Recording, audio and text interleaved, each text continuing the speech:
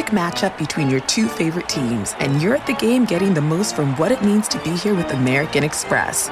You breeze through the card member entrance, stop by the lounge.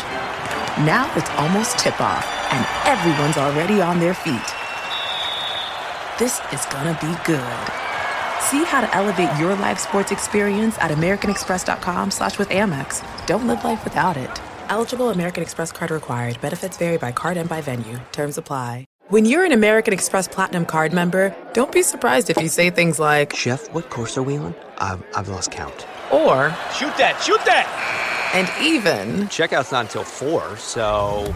Because the American Express Platinum Card offers access to exclusive reservations at renowned restaurants, elevated experiences at live events, and 4 p.m. late checkout at fine hotels and resorts booked through Amex Travel. See how to elevate your experiences at americanexpress.com/withAmex. Don't live life without it. Terms apply.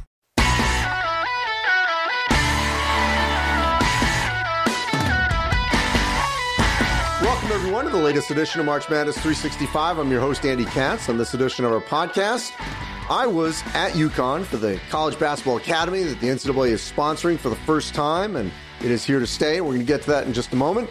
While I was there, I sat down with St. Mary's head coach Randy Bennett. We talked about how the Gales certainly could be and should be an NCAA tournament team next season, his love affair with the country, the island continent of Australia, how many times he's been there, a little tip, if you will, if you're going there for some sightseeing. He's got some spots that you've got to go, and certainly his interest in the food in Australia.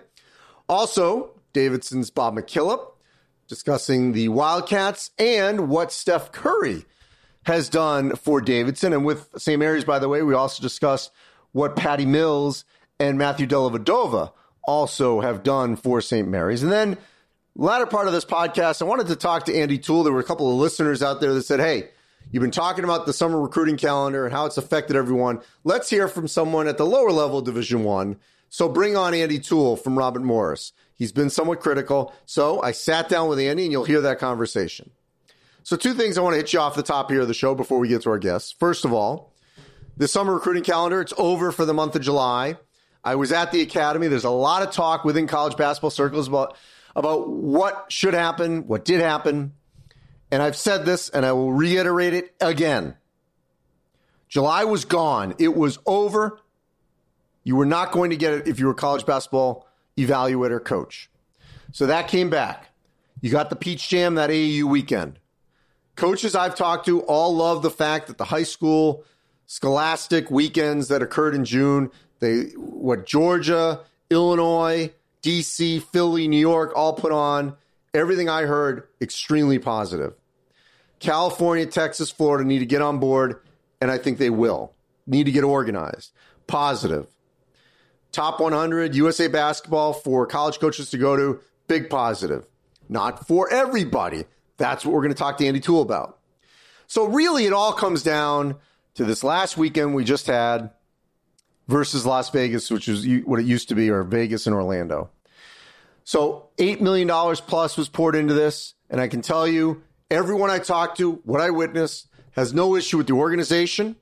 The fact that everything was for free, players flown in, a guardian of your choice was able to come. Everything was done on a first-class basis. The talent level for everyone could have been better. There was not as much depth at the top. There was much more depth toward the middle and the bottom. So there weren't as many elite players. But there were players. And to dismiss that, as some have, is irresponsible. These were not 5 jokers off the street, okay? These are players who will play somewhere in the sport of college basketball. Can't tell you exactly where. Can't tell you if everyone there will end up at Division I. The majority probably will. From what I saw at UConn, I would say so. Now, I was there the latter part of the week. And there were 3 other sites, as you know, if you're following the story, Houston, Phoenix, and Illinois. But the elites weren't there, or the majority of the elites weren't there. So how do you change that? Well, number one, you could work on the timing of the camp. Is it better to do it in June, which some have suggested to me? That's a discussion point. Do you work with some of the AUs And maybe you have some of them become coaches at the camp. Because the problem right there is they're telling guys not to come or you don't need to come. And by the way, the third week in July for a lot of these recruits was a problem anyway. Guys were tired. They're tired of being on the road. And so they were done with sort of all this. So that's not shocking that they had a little bit of a defection issue where people weren't showing up in general. You can work with the AU guys. There's plenty of good people to get them to come. Do you work still with, which I know is going on with the sneaker companies, so that there isn't a conflicting event? USA Basketball, which occurred this past weekend, I don't think that'll happen again where it's the same week of that. At least they're going to try to avoid that. So I do think these are problems that can be tweaked in terms of getting more and more players there. But I want to stress, this was not a failure. It was a success in that it was put together in a short amount of time, okay? Organized well with not just good, but very, very good and sometimes great coaches working with players and teaching. As I said, the elite talent on the whole was not there. So had those players been there, people would be raving about it, okay? And the criticism that you can't just evaluate on a drill station. Well, it wasn't just drills. There were games. And I'm not going to just paint some rosy picture.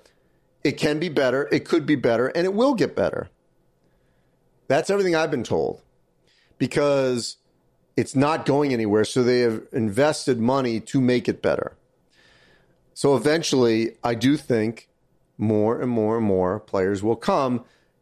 But you need to work with certain people to make sure that happens. And I think that will occur. So first step in a long process. This, by the way, is not the answer to some of the ills that occurred to even start up this whole FBI issue that had 4 assistant coaches arrested, 1 ultimately serving in a short prison stint. So, but this was the edict, and they decided that they're going to follow it. So with that being said, change had to happen because it was ordered to change. I had one assistant coach said, well, is someone going to admit there was a mistake? I said, I don't think there needs to be a mistake admission. It just is like the concept of the camp is a good idea. It's just one piece on a calendar that has a lot of other good pieces, as I mentioned. High school recruiting or with your high school team, AAU piece. You know, could you get another AAU weekend in there? Sure. That can all be negotiated, I think, if looking at the calendar. Could you get another one, whether it's in July or another one in June, or is it another one in April when the calendar doesn't allow it? Do you still give them 2?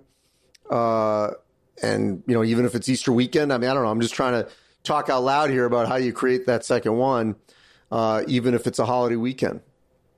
So there's different things you can work out. And in the years that Easter's not falling in that time period in April, I think it'll be fine.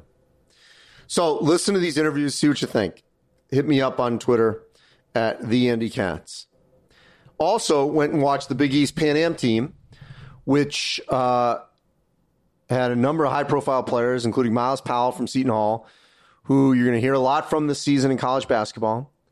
I think he's got a great shot to take Seton Hall potentially to the first Final Four since 1989. Tyshawn Alexander is going to help Creighton potentially get back to the NCAA tournament. Seeing healthy players for Providence, A.J. Reeves, Alpha Diallo, Nate Watson, David Duke. The Friars should be back in the NCAA tournament. Colin Gillespie for Villanova has got a great chance to be another lead guard that the Wildcats can count on to help them maintain their elite status. And Mustafa Heron now is second year at St. John's, playing for his second head coach in Mike Anderson, and he's all in playing for Anderson. So big positives with this team. We'll see how they do down in the Pan Am games. It's not going to be easy because they're playing against a lot of national teams and in some cases men. But I love this concept. I love conference all-stars taking over some of this lower-level USA basketball outside of the national team. I think it's a great deal to spread the wealth. I love that the World University Games was Clemson. In years past, it's been Kansas, Purdue, Northern Iowa. I wouldn't mind seeing it spread a little bit like that, where you maybe move around an elite program in a one-bid league. Just moving around. And I think it's good for basketball. It's good for the NCAA. And, it helps with USA basketball because you're putting a team together that already knows how to play together. So let's get to some of these interviews. Let's start off with Randy Bennett from St. Mary's. We'll go to Bob McKillop and then Andy Toole. And now joining me here on March Madness 365, St. Mary's head coach Randy Bennett, recruiting on the East Coast. It seems like every time you guys are in the NCAA tournament, you get shipped to the East. You should be familiar with this. Yeah, we've been out here twice, Hartford twice to play. So now Providence once too, wasn't it? Yeah, Providence once, Hartford once actually, and I guess 500. It's been good to us. Actually, 2 out of 3, we'll take it. But just out here recruiting, and it's beautiful up here. So you guys had a great run in the tournament. I was there to watch you guys win it in Vegas. What's been the coattails off of that, where you had that great March, you get in the tournament, the ability to sort of build off of that? Because clearly earlier in the season, it was a bit of a reshuffling until you guys sort of got your feet, wet once you got deeper into the WCC. I think the byproduct of it is confidence. You guys, you can just kind of feel it in the spring and summer when we work with our guys. And I think you'll see it in games this year. So, you don't know for sure until it happens, but I think our guys just know they can play with the best teams. And the way we got in the tournament and to beat Gonzaga when they were as good as they were, all those things are confidence. And so I think we'll be better just because of that alone. I think our guys have improved, and we have them all back except for Jordan Hunter. So I think we have a chance to have a really good team as long as we stay healthy and do what we're supposed to do. You've been on the bubble so many times, and to be able to sort of erase that and to have the rest of that selection week and not be stressed. What was that like to just not have to deal with that kind of stress? Yeah, it was nice. I'm still riding that high, to tell you the truth. But you know what? If you're on the bubble, it's a good thing. If you keep it in perspective, it's hard to be on the bubble. It's hard to get in there. And if you're mid-major and don't win your conference tournament, you're probably going to be on the bubble. So to be there isn't bad, but it's a lot nicer to win that tournament and know you're in. So in the WCC this year, I think I can say this without any bias.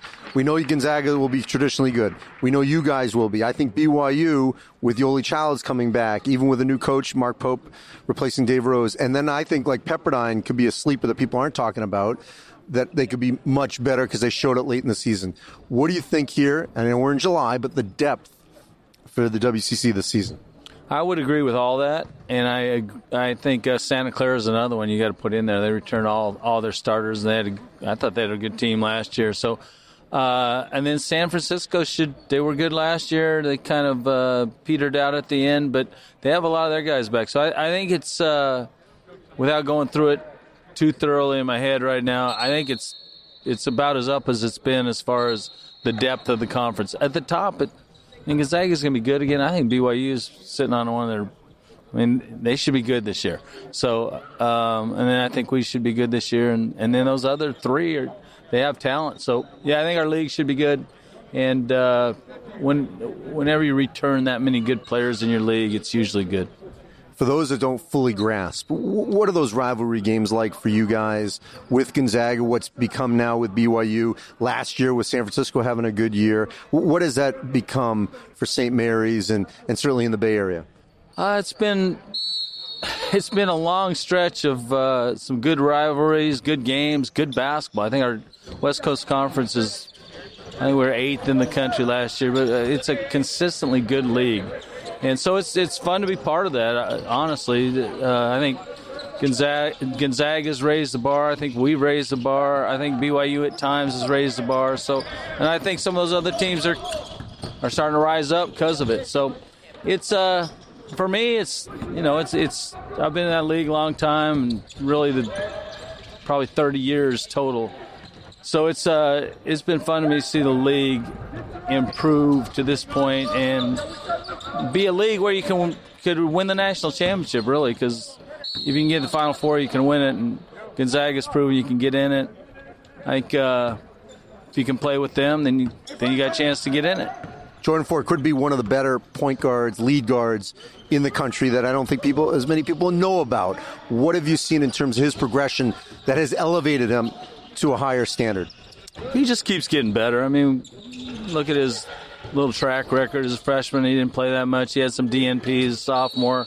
He came on second half of the year, averaged 11 a game for us. And last year we needed him to be our guy, and he went 21 a game. And I think he's probably one of the best combo point guards in the country. So I think the thing about Jordan, I never worry about it. He's so right between the ears, a tremendous attitude, tremendous perspective of what it takes to be good. He really wants to be good. So if you ask me why I feel confident about this upcoming season, which I do, it's because I know we have Ford, and I know he's gonna lead the team, and he's gonna hold the other guys to a standard that's a standard that can win a championship. I asked this of Bob McKillop, and I know Steph Curry's obviously on a different level than your guys, but what has the success of Patty Mills and Matthew Dellavedova in the NBA during the course of their careers at different points? You know, when Mills was with the Spurs and when Dellavedova was with the Cavs, what did that do for St. Mary's, having those kind of players that played at St. Mary's having success in the NBA? It's amazing how much it's done, and you know it's important. Like when a guy gets in the NBA, everybody understands that, but I didn't understand the shelf life those two guys would have as far as us for recruiting. Like people still know those guys. Well, I know they're still in the league, but both of them played on a world championship team.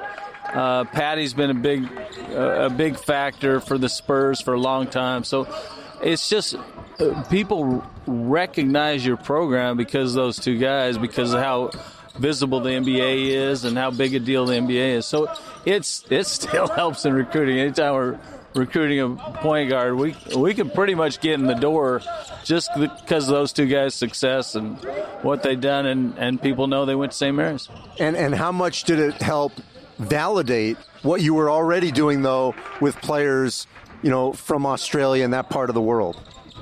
Yeah, we have our most validation in Australia because those are the two starting point guards on their Olympic team. They're national heroes, so to speak, as far as sports.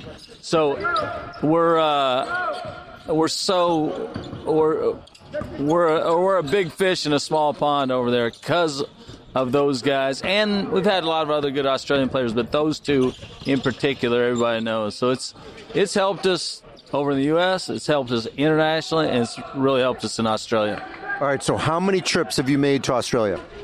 20 plus. Over my 18 years, probably 20 or more. What's your airline of choice? Qantas or American. First class, business, or coach? Whoever gives me business class or first class, that's my choice. If you fly to Australia, give me the difference of going business versus coach. Worlds.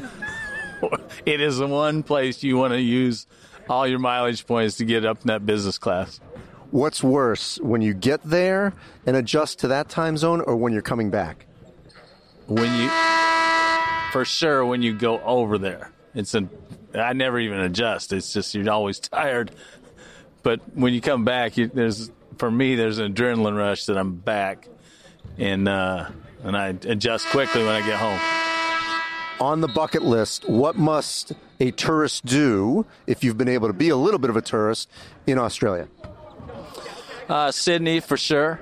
It's a beautiful city, a lot to do. Bondi Beach, it's awesome. Go on the cruise, and the harbor cruise is just unbelievable views. So I think Sydney's a must. I think Melbourne, go see a footy game is a must. It's really cool.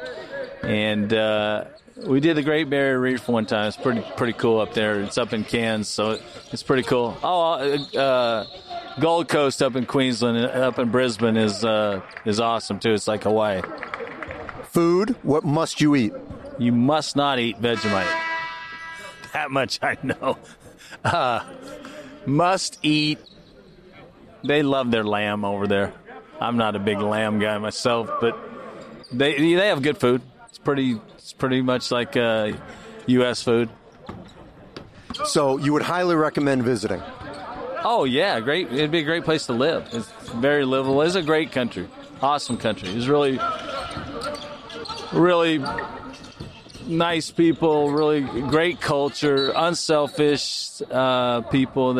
It's a clean, really clean country. Beautiful beaches. It's an awesome country. I will tell you right now, my son has this obsession with Australia. He's entering 9th grade. He keeps telling me he wants to go to college over there. He rattles off all these different universities. I said, look, you can maybe take your junior year abroad, but he is obsessed with it. So now I have all this pressure at some point. And I would like to go too. I have to take him at some point. Just send him to St. Mary's. We got enough Australians there for him. He'll think he's in Australia.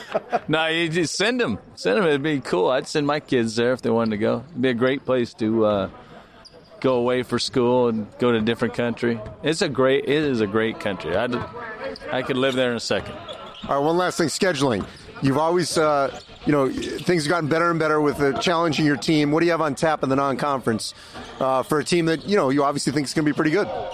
Yeah, we, this whole NCAA tournament, selection committee, all that stuff, trying to figure out how do you schedule, who you should schedule, all that.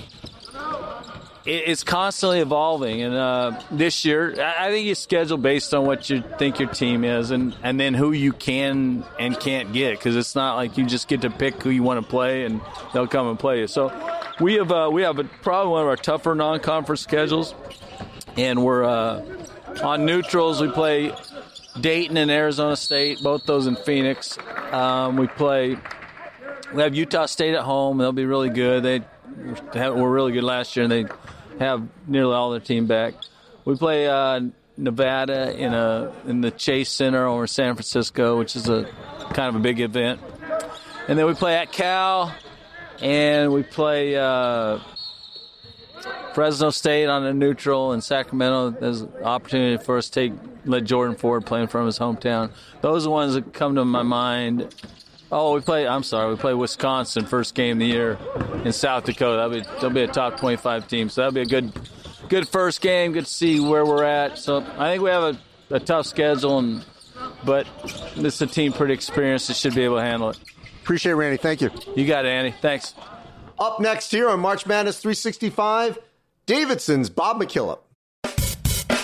And joining me here on March Madness 365, Davidson head coach Bob McKillop. We're watching some of the recruits here at the UConn College Basketball Academy here in late July. Bob, so many schools had to deal with early entry departures. You didn't. And John Axel and Kellen Grady, they're back. They easily could have taken that bite and gone. They did not. Where would you say your level of optimism is with what you've got coming back? Well, if the spring and this summer is any indication about our work ethic and our attitude and our chemistry, we're moving in the right direction, because our guys have been as committed as any group we've ever had in terms of making themselves bigger, stronger, quicker, and more skilled. So let's talk about Grady and Goodmanson. Big-time scorers for you, now a year older. Why did they tell you they wanted to come back? They got the evaluation from the NBA, and that was an indication that they were not going to be drafted. But they put their name in because they thought it was an opportunity for them to get a feel for the process and maybe an understanding about what they lacked to go to the next level. And only through going into that process could they get that really hands-on experience. So with those guys coming back, let's go to the rest of the, especially in the front court. What have you seen here during workouts that, gives you even more feeling like this can be a team that can compete for the A-10 title and be a team that's going to get in the tournament and do something? Well, you got John Axel, Goodmanson, and Kellen Grady in the backcourt, but I think we have some really good other guys in the backcourt with Luke Frampton, who was a terrific three-point shooter for us, and probably the most improved player in our program, Carter Collins. So you have those four guys definitely we can manage minutes a lot better. David Sharapovich has had a sensational spring, so he had a fifth guard. Then you look at the front court, and Keyshawn Pritchard has started for 3 years for us. Luka Brajkovic just got better and better and better. And then probably the hardest worker on our team, Nelson Bochiatum, might really surprise people. We had a guy out last year with an ACL who had a terrific scrimmage against Tennessee, made 7 threes against Tennessee in the afternoon session. Michael Jones, he has a chance to step in and play quality minutes. And then Daniel Jones's brother, the quarterback for the New York Giants, Bates Jones, he's a guy that is willing and able to play many different roles for us in the front court. So I think there's a lot of choices from the guys that are returning who have an understanding about what we're doing. Scheduling-wise, you guys always, because of where you're located as well, and your relationships, have always played a great schedule. What do you have on tap for the non-conference that can potentially put you in position, to not just rely on the A-10 to get in? Well, we play Auburn in the Veterans Classic in November. In Annapolis, Maryland, we've got Charlotte, we've got Wilmington, we've got Nevada coming to us. We've got Wake Forest in Charlotte. We're in the tournament in Orlando, and I think we open up with Marquette there. We're going out to Chicago to play Loyola. We have our hands full. We've really loaded up the schedule, and we love the places we're going to. We love the opponents we're playing against. So it's going to be a very challenging year for us. Steph Curry's impact on the program after he left, how has he impacted Davidson since he graduated? Stephen wears Davidson on his heart, and he makes sure people know that. Any chance he can, he makes Davidson a visible part of his life. And our players see it with the interaction they have with him when he comes and visits. We see it every day by putting on the Under Armour gear. And Stefan's made it a very generous and gracious part of what he does for our school and for our program with the Under Armour. And, of course, every time he puts on a Golden State Warrior uniform, he never forgets to be announced as Stephen Curry, Davidson College. So his presence is the sign of approval, the imprimatur from the Pope that says, I still support the program. It's a program I love. What do you remember most about that run to the Elite Eight in 08? Oh, there are so many magical memories, and of course, the come-from-behind victory against Gonzaga and a come-from-behind victory against Georgetown and a tie game against Wisconsin at halftime, and we win by 18. Those are some magical memories. And, of course, 7 minutes to go, and we have a 5 or 6 point lead against Kansas, and we just couldn't make a basket because Kansas played sensational defense in that last 7 minutes of the game. Ultimately, they were the national champions. What did that run to the Elite Eight with Steph, but what did the run of just getting to the Elite Eight do to this program? I think you see a lot of programs that had that experience, Virginia Commonwealth, Butler, George Mason, and now Loyola. And it gives you a recognition, it gives you a respect that people in the country are aware of it, but it also gives you a sense that, hey, we can do okay. We can compete at the very high level. And people don't understand what a great program Davidson was in the 1960s. I think what Lefty Driesell there did in the 1960s at Davidson is one of the greatest stories in college basketball history. And it was done with all-American players like Dick Snyder and Fred Hetzel and Mike Malloy and Doug Cook. We have a great tradition upon which we can look back and say, hey, we've done it before, and now let's try to do it again. Bob, one last thing before I let you go here. When we look at the NBA playoffs, Damian Lillard, Weber State, Steph Curry, Davidson, Kawhi Leonard, San Diego State, Pascal Siakam, New Mexico State. You go down all these rosters, even Klay Thompson, Washington State at sort of more of a bottom of the high major program.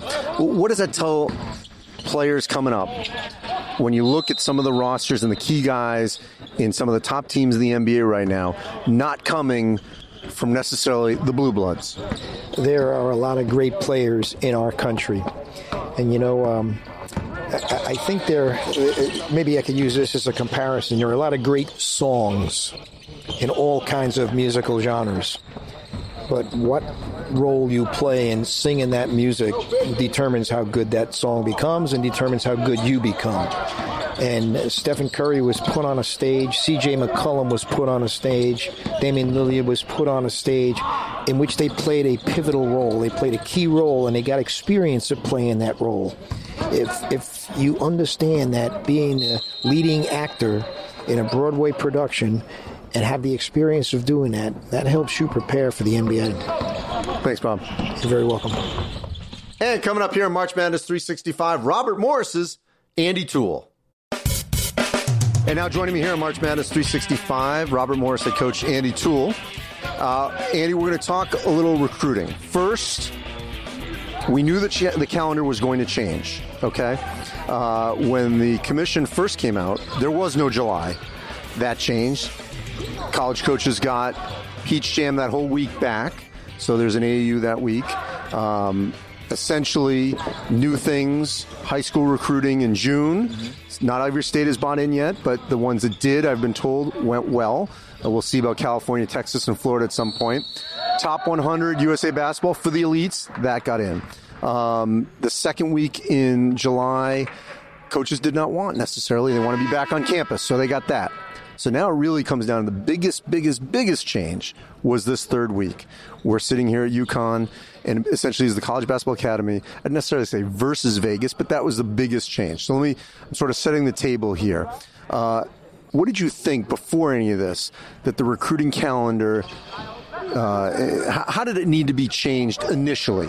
Well, I don't know that it needed to be changed, right? I think that when they went to the commission and everybody came up with all these ideas and eliminating July and eliminating sneaker circuits and eliminating all these different things, it hurts players, it hurts kids, it hurts people's opportunity to get a college scholarship or get recruited to go to college. So I don't really know if change was necessary. I think sometimes we make change to say that we're doing something, but I don't really know wholeheartedly what the change made better, right? I will agree. I think that the June Scholastic weekends were good. I thought they went well. Which ones did you go to? I was in Philly, D.C., North Carolina, and New York Catholic League. So I was at 4 of them. I thought they all went well. I thought they were great evaluation opportunities for coaches. I thought that you were able to see guys in competitive settings. There was pride. There was intensity in those games. I thought that was a really positive thing. I think it allowed us as a low to mid-major to be able to see younger kids that we might not have seen had they not been playing with their high school team. You know, a lot of times when we go out in the past and we're going to different sneaker circuits or AAU events, you are looking at one age at a time, right? And so we were able to see some younger kids, which I think is a positive, get on our radars a little earlier, get to know them a little better. So I thought that was a really good thing. You know, my concern about some of the changes that they made is we have to have a wide net, right? We have to have a number of guys on our recruiting list. And I think that we've not been able to establish as deep a list as we would like, right? Everybody wants to get the top guys on our list. There's guys that we love right now. I don't know if we're going to be able to get them because there's some other schools that also love them that might be at the next level up because everybody's trying to get a guy that's a little bit better than their level. And so have we been able to evaluate enough guys thoroughly to where now if we miss on a couple of our top guys, we can sit there and say confidently, we know this guy's good enough. We know that he can play at our level. We know that he can help us. And that's my biggest concern. Or are we going to have to, after November's NLI date, restart our recruiting list and go out and now spend time going high school game to high school game to try and evaluate and find out if we think kids are good enough, where in years past our list was X number of kids long. This year it's much shorter. So there are some positives to it. I think that's one of the biggest drawbacks for us at our level is that we haven't been able to see enough kids. And this was not a great year for all this to enact because April was already shortened by SATs, Final Four, Easter, all those kind of things. And we knew that years ago. It's just a quirk in the calendar. Correct. So that even gave us one less opportunity in the spring to go out and see some people. And as a staff, when we came out of that April period, you know, some of my assistants were like, I like this kid. And I'm like, all right, is this someone we should go on? And they're like, if we could see him one more time. we might be able to tell you that, but we're not 100% sure right now. So a lot of those questions, I think, are things that everyone's trying to figure out. And, I think the 2 Scholastic weekends were great. I thought the opportunity to go out in early July was good also, because you got to see guys in different settings, right? Some guys are good in the high school environment. Some guys are better in the AAU environment, depending on who they play with and what role they have.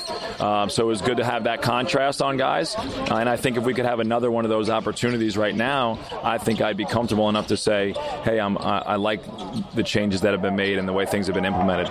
So you'd like to see one more team AAU type weekend in July?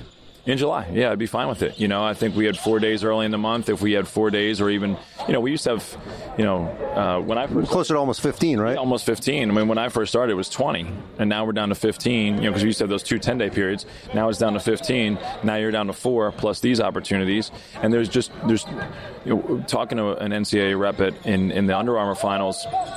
He said, well, you go to UConn and you're going to have downtime. I'm like, coaches don't want downtime right now. We want to be able to evaluate mass numbers of kids to be able to build our list and figure out which ones we like, which ones are going to be interested in us, and who we can actually get. And I think that's one of the things. I mean, I've been up here since Wednesday, and like yesterday at 12:30, my day was over. Well, now I have the entire rest of the day where I can't evaluate any prospects, but this is one of the days that we're supposed to be out evaluating, and I think that's a miss. And we're talking here on Friday, so you're saying you got here on Wednesday. All right, so let's first deal with the academy. You've got legitimate, coaches that were head coaches at all different levels, guys that won Coach of the Year and high-level conferences working with these kids. So let's first deal with what you've seen here in terms of the structure of the academy. What's been your impression? I think the idea is good, right? I think trying to get guys in the gym, working out, being coached by high-level coaches is great. How much impact are these guys going to be able to have in a 20-minute segment for 3 days? Right? Like, how in-depth are these guys going to be able to get? Like, I've watched the stations. There are great coaches doing the stations. But right now they're doing some basic stuff because they don't know the level of the kid that they're working with, right? I think they're anticipating that these guys are going to be college-level players. But, like, these guys aren't used to that kind of structure, that kind of environment. And so you're doing stations all morning. You want the kids to go hard in the stations. Then they're playing... on Tuesday they were playing 2 full college games, 40-minute stop time with 6 or 7 kids on the roster. Which they then tweaked because they realized, they were spent, so they went to running time. But even now, even with running time, I mean, they've forever railed against the number of games that people would play in a tournament setting, whether an AAU tournament or a sneaker circuit game or whatever it would be, that they can only play a certain amount a day. They have these teams going back-to-back. So this group that plays now at 4:30 will come back and play at 6:30. With 7 or 8 guys. They're going to play back-to-backs. I mean, we as college coaches play 2 games a week. 3 is a hard week. They're asking these kids to go stations all morning and then be able to play back-to-back games and play at a high level. I mean, I just don't see how that's feasible from, the other night a bunch of kids were cramping and all that kind of stuff because it just was too much. So, I think the idea of getting these guys around good coaching is awesome. Like, maybe if this was an event, in June or something where you didn't, it wasn't necessarily an evaluation period, but they could come and you could learn and you could be coached and guys could work on skill development and understanding of the game better. I think that's all for the good of the game. But as this being our opportunity to go out and try and figure out who can be on our roster and who can play at our level, I just don't think it fills that need. And that's the hard part. Yeah, I mean, the consensus I'm hearing is they like the idea, they like the concept. We know it's here to stay because they've invested millions of dollars. So the question is, okay, how can we make it better? One aspect has been the timing. If you move it potentially to June, do you not run up against, and this is kind of quirky this year about USA basketball. The other aspect, the thing I've heard is, do you invite teams? Now, which teams? I don't know. Are they AAU teams, or do you have basically teams come here, but under the NCAA umbrella, almost like a team camp? What are some ideas that you could see that could tweak it to make it better? Because we know it's not going to going away. I think one of the ideas I heard from Pat Scarry at Towson, which I thought was a good idea, is maybe if this is earlier in the summer, maybe guys would earn the opportunity to go to Colorado Springs and maybe be part of USA Basketball, right? And so maybe that would incentivize some guys to come out and be a part of the camp so that it, becomes a higher level of play. I think that would be something that could be, successful, right? Trying to figure out how to get more good players, more college-level players in the camp is always going to be good. It'd give you great evaluations. So I thought that was a good idea. I would love, the team environment, how you do that, I don't know, right? Because sometimes it's hard when you meet kids yesterday at 4 o'clock in the afternoon and now you got to play with them for 2 days and figure out, chemistry and timing and put in some offenses and a couple plays that these coaches are putting in and, try and see how they can go out and perform. It's a hard situation. Some kids aren't as comfortable walking into a team and maybe, grabbing the ball and going and being aggressive, right? And maybe sometimes they're more comfortable, if they know the people they're playing with, they know their role, they know their coaches.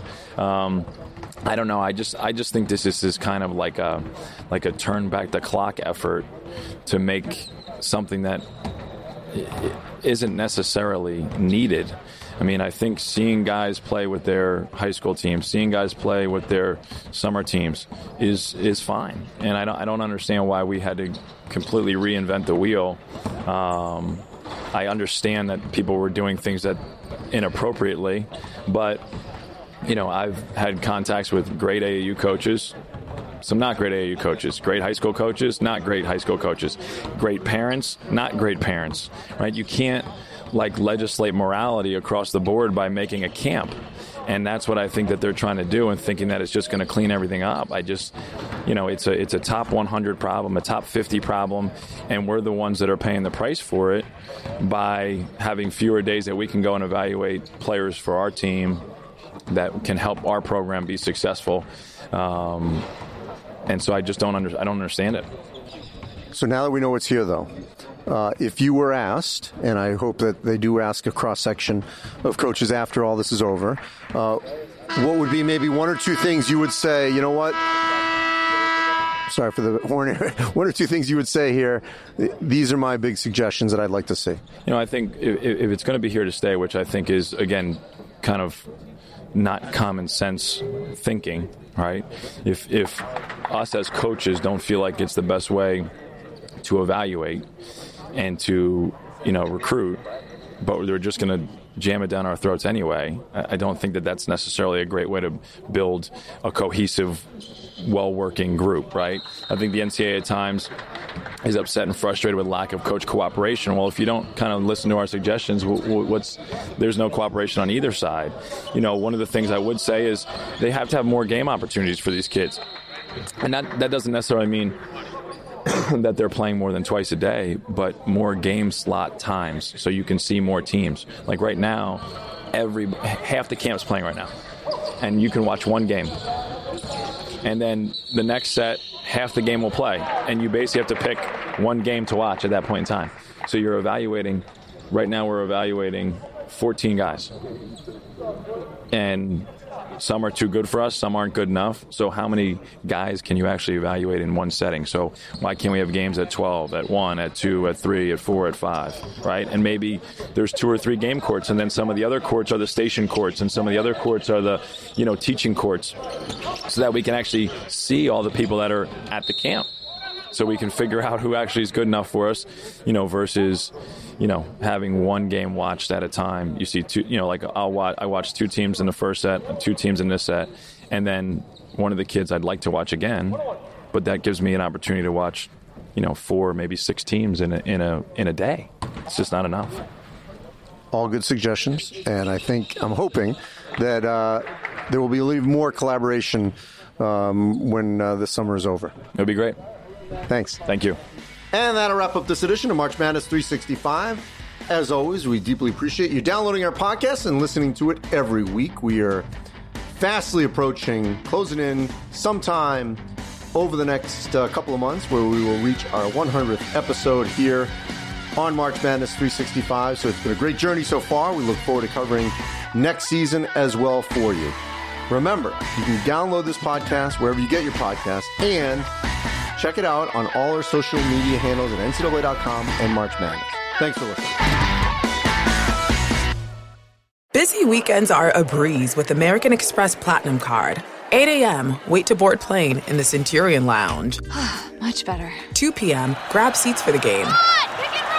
6 p.m., book an exclusive reservation with Resi Global Dining Access. Right this way. Because the American Express Platinum Card offers access to the Centurion Lounge, must-see live events, and exclusive reservations at renowned restaurants. See how to elevate your experiences at americanexpress.com/withAmex. Don't live life without it. Terms apply. You're getting the most out of being at a game with American Express. The card member entrance, the lounge, and now tip-off. See how to elevate your live sports experience at americanexpress.com/withAmex. Don't live life without it. Eligible American Express card required. Benefits vary by card and by venue. Terms apply.